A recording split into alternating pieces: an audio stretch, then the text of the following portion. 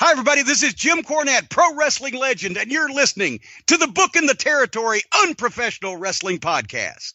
This is the artist formerly known as Daryl Van Horn, James Mitchell, the Sinister Minister, and I'm here to let you know I would rather slam my cock in a car door than to miss the dulcet tones of Hard Body Harper, my illegitimate son, on Booking the Territory podcast.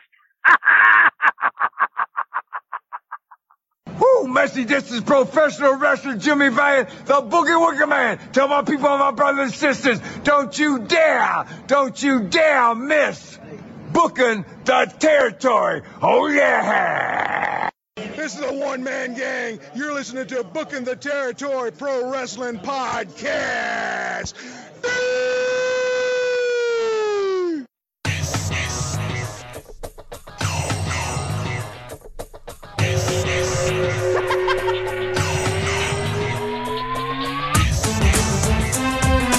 Hello again, friends. No, I'm not going to steal his introduction. I am sitting here with the great Brian Last. I'm going to welcome him back to Booking the Territory for, I don't know how short this will be or long it'll be, but a discussion on the Wrestling Observer Hall of Fame, specifically the Junkyard Dog. I wasn't trying to start anything on the morning of December the 13th, 2019, but that was a Friday the 13th, so maybe karma got me. But anyway, I made a post about Junkyard Dog not getting into the Observer Hall of Fame again, and I said something like maybe he should have done 600 super kicks a match and did 75 false finishes, and he would have gotten in. And I then got blasted by a bunch of people for my thoughts. So I brought in someone here who I know is very well qualified to have this discussion with me, and of course I am going to be biased on the topic because JYD was the star of my childhood and had as memorable of a run, in my personal opinion, as anybody could have had, although it may have been a short time. Brian, let me welcome you in, and let me set the stage. You did say you saw the tweet. You didn't reply to it because we're friends, and you're that's not going to just go off on me for any reason under the sun. But your thoughts on the tweet and just my thoughts on Dog still not being in as a historian. Well, good morning, Michael. It is indeed morning as we're recording. I'm pretty tired, but we do this kind of early sometimes. It's been so long since I've been invited on Booking the Territory. Am I allowed to use profanity on this program? Jesus, every time you ask that, I want to spit my coffee out. Sure. You can curse as much as you want. Let me first say that on my ballot this year, as I believe every year I voted for the Junkyard Dog. I personally see his accomplishments as undeniable for the Hall of Fame, but we'll expand upon that in a moment. I have been in the midst of recording a 605 Super Podcast Wrestling Observer Newsletter Hall of Fame special. And this, as well as other similar themed topics have come up in terms of guys who you just scratch your head. You go, how are they not in the Hall of Fame? How do you have a Wrestling Hall of Fame without this person? Another way to look at it is, how do you diminish their accomplishments to the point where they're not in the Hall of Fame? And I think the one thing I saw, I don't know if it was in the tweet you sent, or I guess it would have been that one. I don't know if there was a follow-up one. It must have been the first one where you said, I recognize Dave. It's not all Dave. There are voters. There are actual people voting for the Hall of Fame. So Dave Meltzer certainly has his thoughts and his opinions on it. But at the end of the day, Dave's tabulating votes and ballots that come from various people, historians, reporters, active wrestlers, former wrestlers. And with those four categories, the Junkyard Dog has not got an entry into the Wrestling Observer Newsletter Hall of Fame. My argument is that he should have been in the initial class. When the Hall of Fame started, Dave immediately put in, I don't know if it was like 150 or that's probably a really high number, but let's say 75 guys got in. No-brainers, like no-brainers. Sam Mushnick, no-brainer. Bill Watts, no-brainer. Like various other no-brainer. Bruno Sammartino, Lou Thez, Buddy Rogers. I mean, the people that you think of right away and you say no-brainer. With Junkyard Dog, Jim Cornette made a fantastic analogy on the Hall of Fame special that 605 will be putting out early in the week that we're recording right now. And that is, And he wasn't even talking about Junkyard Dog. I think he may have been talking about Sputnik Monroe. And the comparison was with Earth, Wind, and Fire. Earth, Wind, and Fire, their last few albums may have been stinkers. But does that disqualify them from whatever the Rock and Roll Hall of Fame, as bullshit as that thing is? Even though their earlier work was so amazing and so clearly at a Hall of Fame level. And I think with Junkyard Dog, he had a 5-year Hall of Fame run that to me is undeniable. Maybe even 6, if you really want to think about it. But after that, he gained weight. He had substance abuse problems. He was in and out of places at various times. A lot of people remember that match with Ric Flair in 1990, which was at that time one of the worst, if not the worst, Ric Flair matches anyone had ever seen. And the thing with Flair was always people saying he could wrestle a broomstick and have a great match. Well, he couldn't with the Dog in 1990. And I think there's lots of reasons why people look at the Junkyard Dog's later career and go, give me a break. This guy's not a Hall of Famer. This guy couldn't wrestle anymore. He looked pretty bad in the ring physically and in terms of what he was doing. He didn't have that explosive burst that Ricardo Coleman has spoken about in the past when he saw the Junkyard Dog as a kid in New Orleans. But from 1979 until at least 1984, and I think you could even add 1985 into the mix, the Junkyard Dog is a Hall of Fame wrestler. It's the Junkyard Dog and Bill Watts putting Mid-South Wrestling on the shoulders of the Junkyard Dog that led to what was traditionally, for the most part, a rather ignored territory in Louisiana. You know, even when it was part of Leroy McGuirk's bigger territory. And then when Bill Watts broke off in 1979, people didn't talk about Louisiana. Louisiana wasn't a place wrestlers wanted to go to. They went there, but, you know, people wanted to go to Florida. People wanted to go to New York. People wanted to go work for Crockett. Maybe Vern because of the lighter schedule. People didn't say, hey, I want to go to Kansas City. I want to go to Kansas City. I want to go to Louisiana. Even Dallas at that period of time, before the Von Erichs really exploded, Dallas wasn't that hot a place to go to. And just look at some of those cards in the years before the Freebirds got there and things changed.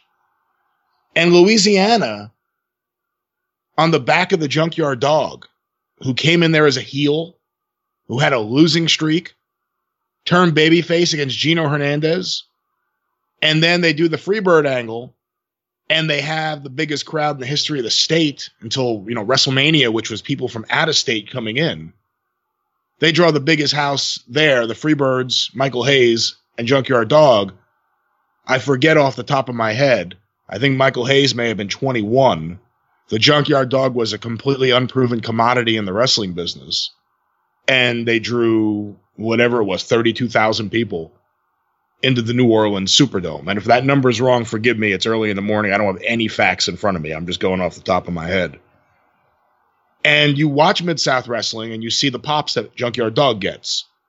You see that he is the star of the territory. Bill Watts, the promoter, talks about how important Junkyard Dog was and how big he was. Wrestlers who were there. I mean, ask anyone who was there. I have. I've asked Jim Cornette. I've asked Mr. Olympia. I've asked the Grappler. I've asked all these guys. I've asked Bill Watts. They'll tell you just how important Junkyard Dog was to Mid-South Wrestling. Would Bill Watts have been in a position to take over from Leroy McGuirk in Oklahoma and Arkansas if he hadn't been able to ride that wave of the Junkyard Dog in 1979 and 1980 and 1981? I don't know. I think it's an interesting thing to think about and discuss. But you also look at how he was thought about by other people in the wrestling business. And a star from Louisiana was getting on the covers of wrestling magazines.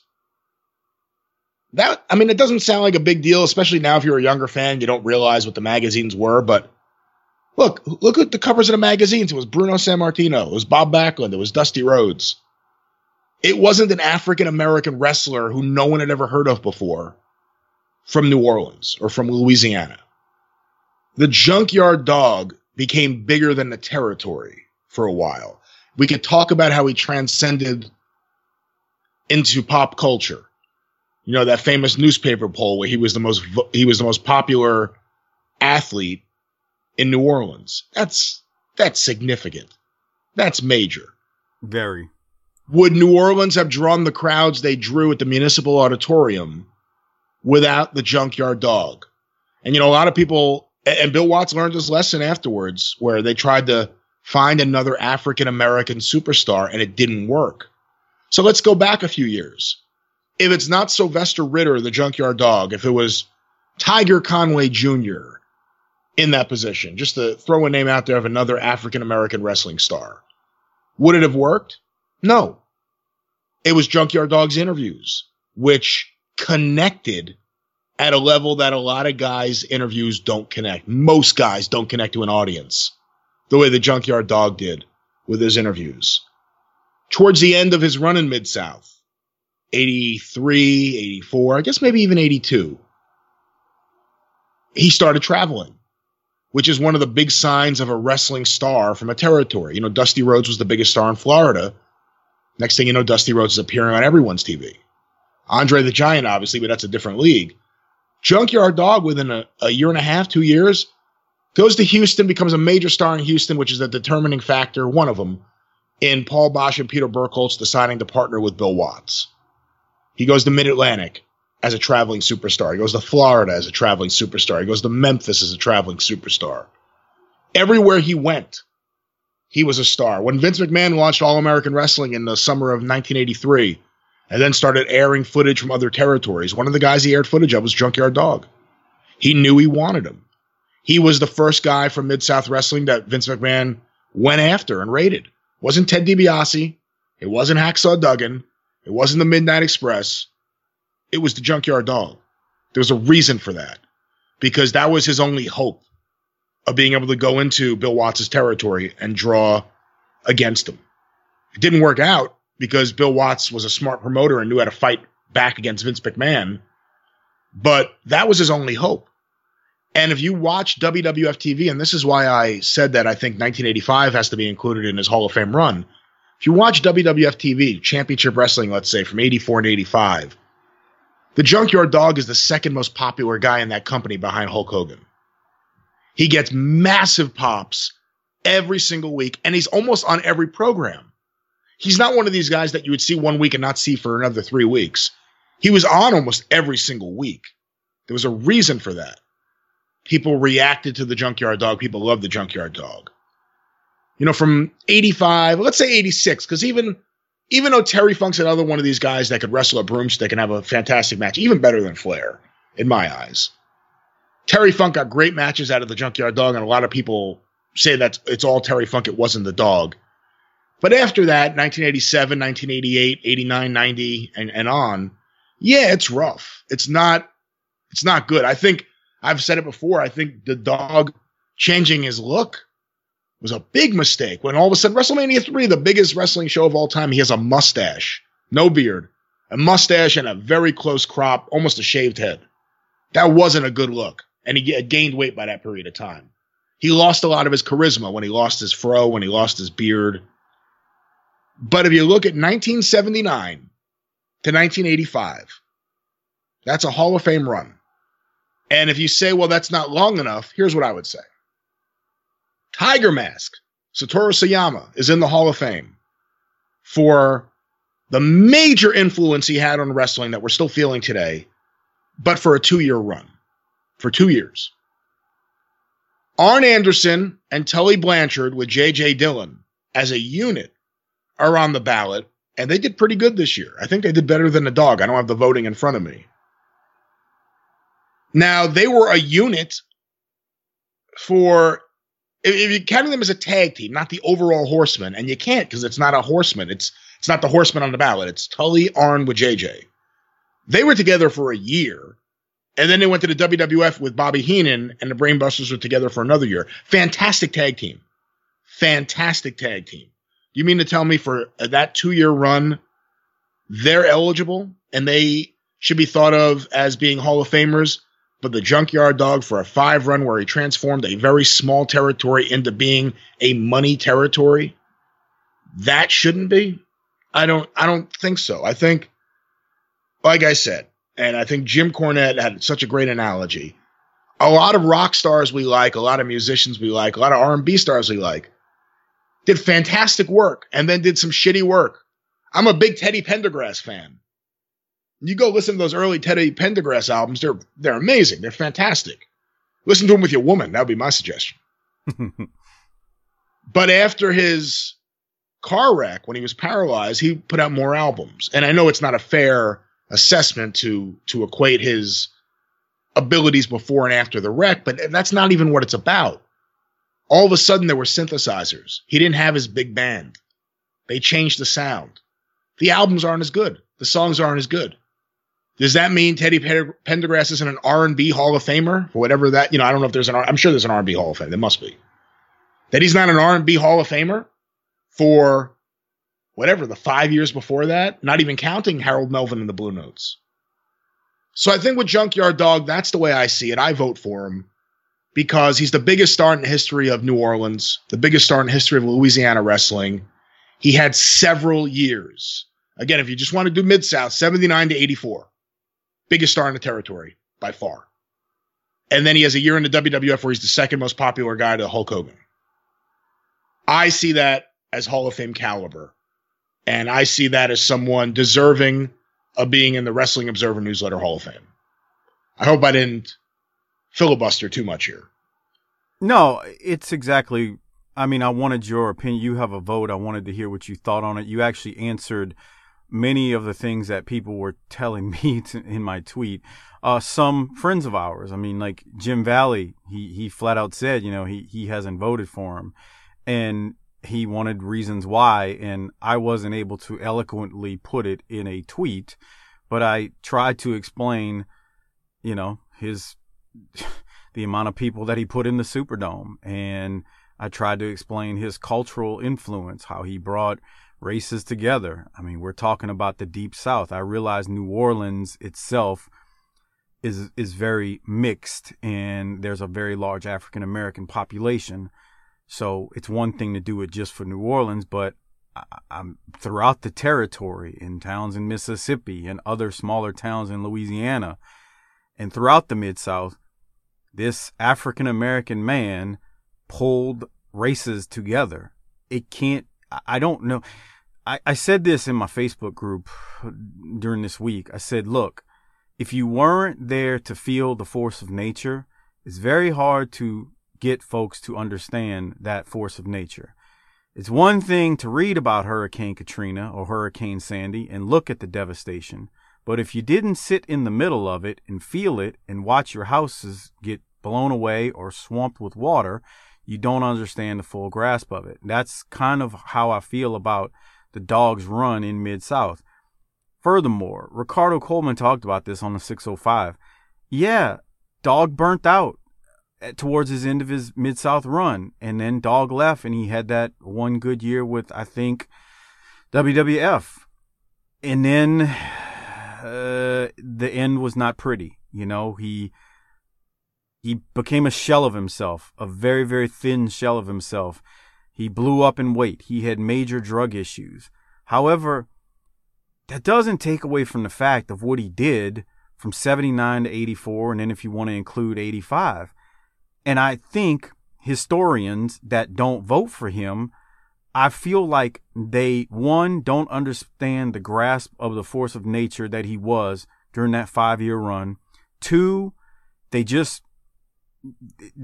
spout facts out that can be facts about the end of his career and how he wasn't all that great and he blew up and all these things. So they hold that against him. And then I think, well, I'll just leave it at that. Those two things kind of hold them back from saying they'll vote for him.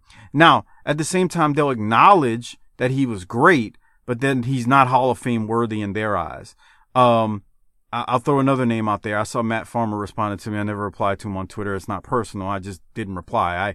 I replied to Jim earlier in the day, and I respect Jim Valley. He's been on the 605. He's co-hosted, and I've never met Matt. I've met Jim through Facebook and Twitter. Matt, I don't know, but Matt was like, I've never voted for him. I don't think he's Hall of Fame worthy, but, you know, I'm open, change my mind. And I just feel like, and this isn't personal towards Matt. I don't want somebody to tweet Matt and say that I'm saying anything negative about him. I just feel like Matt knows his stuff. Right. Matt Farmer knows his stuff. Yeah.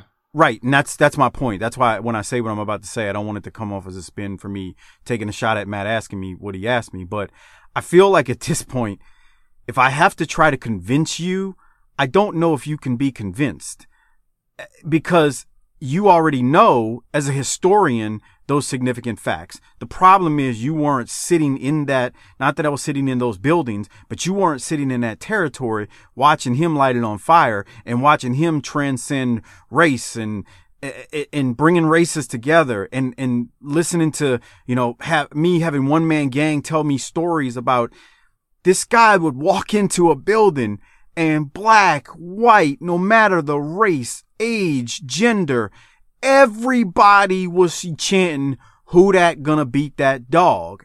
And he was in gang, a large man in this industry, been there and done that, been everywhere around the world. Was like, it was unreal to feel the goosebumps when they would start chanting the dog's name and getting behind him. He's like, those people wanted the heel dead. And I just feel like somebody like Matt or Jim, who they know the facts. They know about the Superdome on August 2nd, 1980. They understand JYD and Michael Hayes. And they know about his run in Mid-South. But then they'll also hold the WWF and beyond against him because of the problems. I feel like they weren't there to feel the hurricane and the storm and the force of nature that JYD was from 79 through 84. We can say 83 if you want to include 84. But they weren't there to feel it. They don't understand what this man was to the region, and the fact that when big stadium shows weren't necessarily a huge thing. And yeah, WrestleMania came in years later and put 70,000 in it. Putting 30,000 people in the Superdome, which is a large venue, in that day and time when you weren't flying people from around the world. These right. People weren't coming from England, in the UK, and in Europe, in Japan, and all these nations, or not even that, just from around the country. They weren't flying in from New York. I mean, you may have had some historians at the time or people in the magazines that came, but beyond that, there were not people coming from all corners of the United States to come to the Superdome like what the WWE did later on. This was a regional territory that put 30,000 people into the Superdome. I lived there. I breathed it. I saw it. The man gave me goosebumps. He was a force of nature. And that is what I don't know if I could ever have people like Jim or Matt who know their stuff. Jim and Matt, DM me on Twitter, Facebook. We can have this discussion. I respect you guys. So I want to make that clear. I'm not trying to be mean here or anything or disparage them as historians. But that is the point that I don't know that guys like them get. I didn't even want to know if you voted for him. You did vote for him. It doesn't surprise me. Bo James told me he voted for him. That doesn't surprise me at all. But in a nutshell, I wanted your opinion on things, and then I'll ask you one other question after what I've said, and you can respond to what I've said, but I also have one other question after you respond, is this. Do you think guys like Matt and Jim, or anyone else that you know that doesn't vote for the dog, do you think they can ever be convinced otherwise? Because in my personal feeling, I feel like there's nothing we can do or nothing I could do or you could do to convince them otherwise. But go ahead. Well, ask me that after I say a couple things about what you just said. Okay. Let's take the Superdome out of the equation. Let's say it never happened. The Junkyard Dog was the biggest draw in New Orleans, every 2 weeks for 5 years. Mm-hmm. Same thing with Baton Rouge. And again, these aren't glamorous towns. I'm not talking about St. Louis and New York and Philadelphia. However, look at how many people on a regular basis were coming to wrestling to see the Junkyard Dog. The Junkyard Dog is the reason the Ted DiBiase heel turn worked. It's the reason the Mr. Olympia heel turn worked. Because the dog was the central figure in Mid-South wrestling. I think if you ask people who were there, they'll tell you he's a Hall of Famer. I also think, and this is where the later portion of his career hurts him, people ignore the fact that he wasn't always a fat, slow wrestler. Right. If you watch the Junkyard Dog in 82, for instance, he can move. He's got the fans behind him. Explosive bursts of energy that get the fans going. Yes. He's not an awful worker. Go watch the stuff with him in Houston, Texas, where he instantly got over as the biggest star in that town. And you could see a guy who isn't the awful worker that everyone paints him as being. Later in his career, he sucked in the ring. He was awful in the ring. But that wasn't always the case. And I think a lot of people treat it like, oh yeah, Bill Watts had to use smoke and mirrors to hide how bad he was in the ring. It wasn't always like that. That's so far from the truth. I'm glad you said that. That is a fallacy, and it is not true. And the proof is in the pudding. I mean, look, the great thing about Junkyard Dog, as opposed to some of the other guys I've talked about on the Hall of Fame special, like Sputnik Monroe, for instance, to use him again. One of the great things about the Junkyard Dog is that there is a lot of footage. We do have a lot that we can watch and see. And I think a lot of people sometimes accept the myth of him being the fat, lazy, slow, junk food dog, as he was labeled in the Wrestling Observer newsletter in the late 1980s. And they don't look past that to see who he was that got him to that point. How he handled his fame and his money, that's another story. That's a whole nother thing. But he had a 5-year run at a minimum that was Hall of Fame level. He wasn't an awful wrestler. He was a fantastic promo, top tier promo. Top tier. And I think that alone sometimes should be worth inclusion in the Hall of Fame. The best promos in wrestling history, I think that's something to say. There's something to be said for that, I should say. It's early. Excuse me if I misspeak. But I think, go ask me your question again, just so I understand the wording of it again. Well, my thing was guys like Jim or Bruce Mitchell. I think he even responded. He doesn't vote for him, or Matt. Guys like that, and I don't mean to lump so many guys together because they may have their own reasons.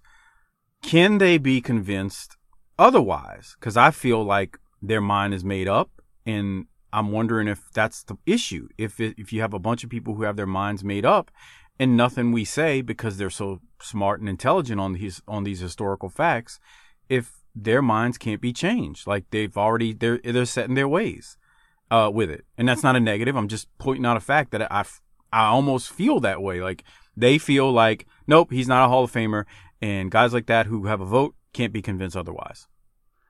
I don't know. I mean, sometimes people put their feet in the ground and say this person isn't a Hall of Famer. I did that for years with Akira Taui. And then I ended up voting for him last year because I thought about it. I analyzed it. And I said, yeah, you know what? He should be in here too. Mm-hmm. And I think with the Junkyard Dog, there will be some people that will refuse to see him for what he really was. I think maybe in some ways, some guys, and I'm not speaking specifically about Matt or Jim or Bruce here, but some voters, and maybe them, I don't know. If you actually show some analytics, if you actually show the number of fans that came to see the dog on a regular, recurring basis for years at a clip, I think that's something that if you take that and you compare that to someone else, how do you deny it? How do you deny what the dog did in Louisiana regularly, returning to the same towns and getting people to come out for years? How do you compare that? How does that compare to Dusty Rhodes in Florida, returning to Tampa, or returning to Orlando, or returning to, I don't know how many times he worked Orlando, but returning to Miami, returning to the big towns in that territory each and every week? I think also, and this is just my thing, I personally think that while wrestling is a worldwide sport, and while the Observer Hall of Fame is supposed to weigh on a worldwide basis, I think during the territory era, and this is the end of it, I mean, the end of it, that you have to look at who did what where. Bob Geigel and Bob Brown were on top in Kansas City for years. You know, how many people did they draw? This isn't to put down the Kansas City promotion, but let's talk numbers. How many people did they really draw? How many people really came back to see them week after week? They're not Hall of Famers. I don't think they will be. The Junkyard Dog. How many people came? How many people came to see him each and every time he was in New Orleans? They ran 3 different arenas in New Orleans. How many people came to see him each and every week in the Municipal? How many people went to the Superdome just to see the dog? And again, you pointed out one of, I think, the big facts. There weren't traveling fans. You didn't have fans coming down from Oklahoma to go to the Superdome. Those were local fans seeing a big event with raised ticket prices. I think that if you weigh his accomplishments in Mid-South against other accomplishments that other wrestlers had in similar territories, it's undeniable. It's undeniable that based on his promo, based on his drawing power, based on him transcending professional wrestling into popular culture. And we can even go beyond that. I mean, look, he was one of the first guys Vince McMahon merchandised. When I was a kid, before I was a wrestling fan, I knew who the Junkyard Dog was from Hulk Hogan's Rockin' Wrestling. I had the Junkyard Dog LJN figure. He was, in my eyes, as a kid who didn't watch wrestling, one of the biggest stars in wrestling. I don't know if you really want to equate that or take that into account, because in a lot of ways it's a silly argument. This is what I thought when I didn't know anything. But when I became a wrestling fan, that's the way I thought of the Junkyard Dog. Until, I finally saw him, I think, in 1990 when he came back to WCW. That was the first time I had seen him. Like, since I was a kid on Hulk Hogan's Rockin' Wrestling. Or on the WrestleMania 3 video cassette I had. But I think that to me, it's undeniable. To me, there are certain guys. I mean, there's another discussion from the Hall of Fame special on 605. There are certain guys that I don't think should be on the ballot, because I think they're oversights from that first class. I think Roy Welch and Morris Siegel and Wild Bull Curry are oversights that Dave left off that first class, but shouldn't have. They should have been in there. You can't have Paul Bosch in a Hall of Fame for promoting Houston, Texas for 20 years and not have Morris Siegel, who promoted it for almost 50. I mean, it doesn't make any sense. And he also had the Houston booking office, which was the most powerful booking office in the state of Texas. And then after he died, Fritz von Erich said, no, we're not doing this anymore. And it became the Dallas booking office. So I think there were oversights. There were historical oversights from that first class. And maybe because the dog was still alive and he was still making appearances that were sad or disappointing, that it was easy to say, well, give me a break. He's not a Hall of Famer. Look at him. Just look at him. But when you really look at his body of work and his accomplishments and what he meant, he is a clear-cut Hall of Famer. He should have been in the first class of the Hall of Fame. And I think most historians who vote, at least the historians I've spoken to, are willing to change the way they vote or vote for someone they typically haven't if data is presented in front of them or a good argument is presented for a candidate. And I certainly hope people take a stronger look at who the Junkyard Dog was, what he meant in Mid-South Wrestling, and what he meant overall to professional wrestling from 1979 to 1985. And go find all of the stars from Louisiana who are on the covers of national wrestling publications before the Junkyard Dog. They don't exist. They don't exist. And one of the reasons you put someone on the cover of a magazine is if they move magazines.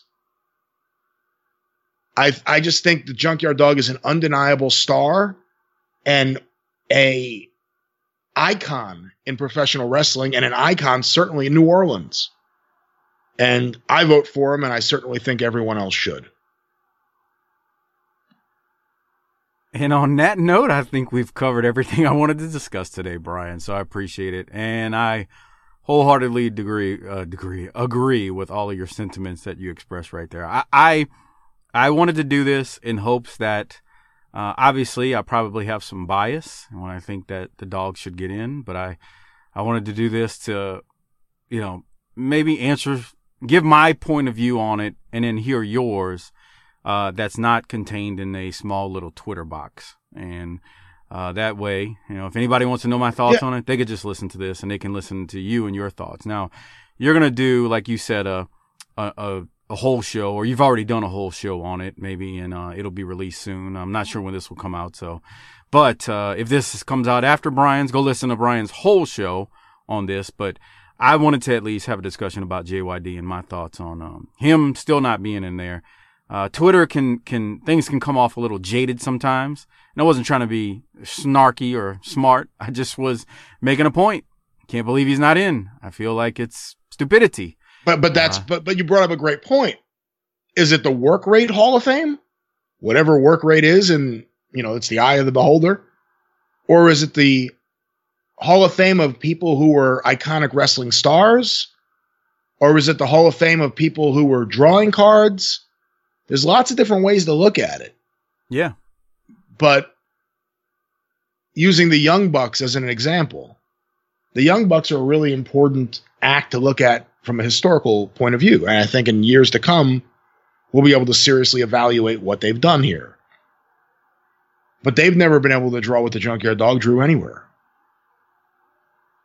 And that was my point about the 600 super kicks. And I actually like the Bucks. So I think people don't understand that. I have nothing against Matt and Nick. I think what they've actually done is tremendous. Like to make the name for themselves that they've made on an indie level prior to now is pretty amazing in a certain way, because there used to be a time when the territories died and then all we had was indies and a couple of big companies, and then all we had was one big company with WWE.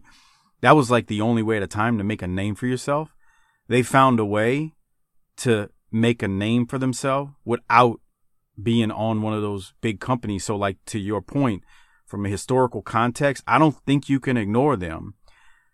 Now, at the same time, for different reasons, I don't think you can ignore JYD's candidacy and him deserving to be in there.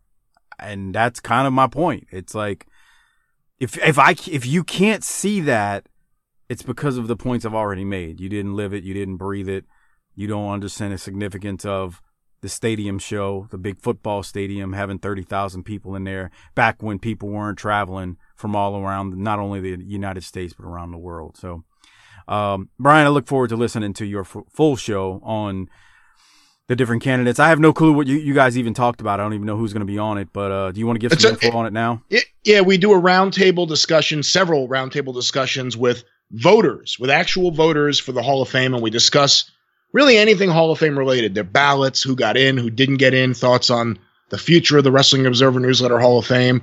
It's available at 605pod.com or available wherever you find your favorite podcasts. And to an earlier point you made, Mike, Twitter is great for making a statement. It's really hard to have an intelligent debate. It's almost impossible to have an intelligent debate with someone on Twitter. Agreed. And, it's a hard place to have any intelligence at all, actually. But you can't really have a good back and forth. And I think it's a good discussion. And I think if some of these guys think that he's clearly not a Hall of Famer, you should talk to them too. I mean, you should get every point of view on this. So Jim, Matt, Bruce Mitchell, anybody out there who doesn't vote for him, anytime, shoot me a message. I'll get you on and we can have the debate and have a discussion about it. Maybe not so much as a debate, but a discussion. Debate sounds, I don't know. People get into debates now and they turn wicked. So anyway, Brian, I appreciate this, man. Anything you want to plug before we shut this one down? Boy, I'm tired now. Yeah, me too. I was tired before. Now I'm really exhausted. 605pod.com. the 605 Super Podcast. Also available wherever you find your favorite podcasts. And check out all of the shows on the Arcadian Vanguard Podcast Network. You can follow Arcadian Vanguard on Twitter at Super Podcast or on Facebook, facebook.com/Arcadian Vanguard. And of course, me and Mike, every week we do the Mid-South Wrestling Television Review, which comes out every Monday or Tuesday. You know what? I'm not even sure. But check it out, midsouthpod.com or wherever you find your favorite podcast. Thanks for having me on again, though, Mike. It's nice to have my annual visit here. So early in the morning. Jesus. I actually think we did something earlier this year. I think you were on. We talked about ECW or something else. Obviously, it made a great impression on you. Oh no, It's always fun and it's always a pleasure, and I really I appreciate what you guys do on Booking the Territory. So thanks for having me. I'm honored to be invited back. No worries, man. I always love having you on, and thank you again. So for Brian and Mike, and this special edition of Booking the Territory, the Unprofessional Wrestling Podcast. Brian, do you mind doing your tally-ho thing or whatever you usually do? Oh boy, my throat's fucked. But hold on. Come on. No, I'm kidding. All right. I'm glad I'm allowed to use profanity. Hold on. Tally-ho!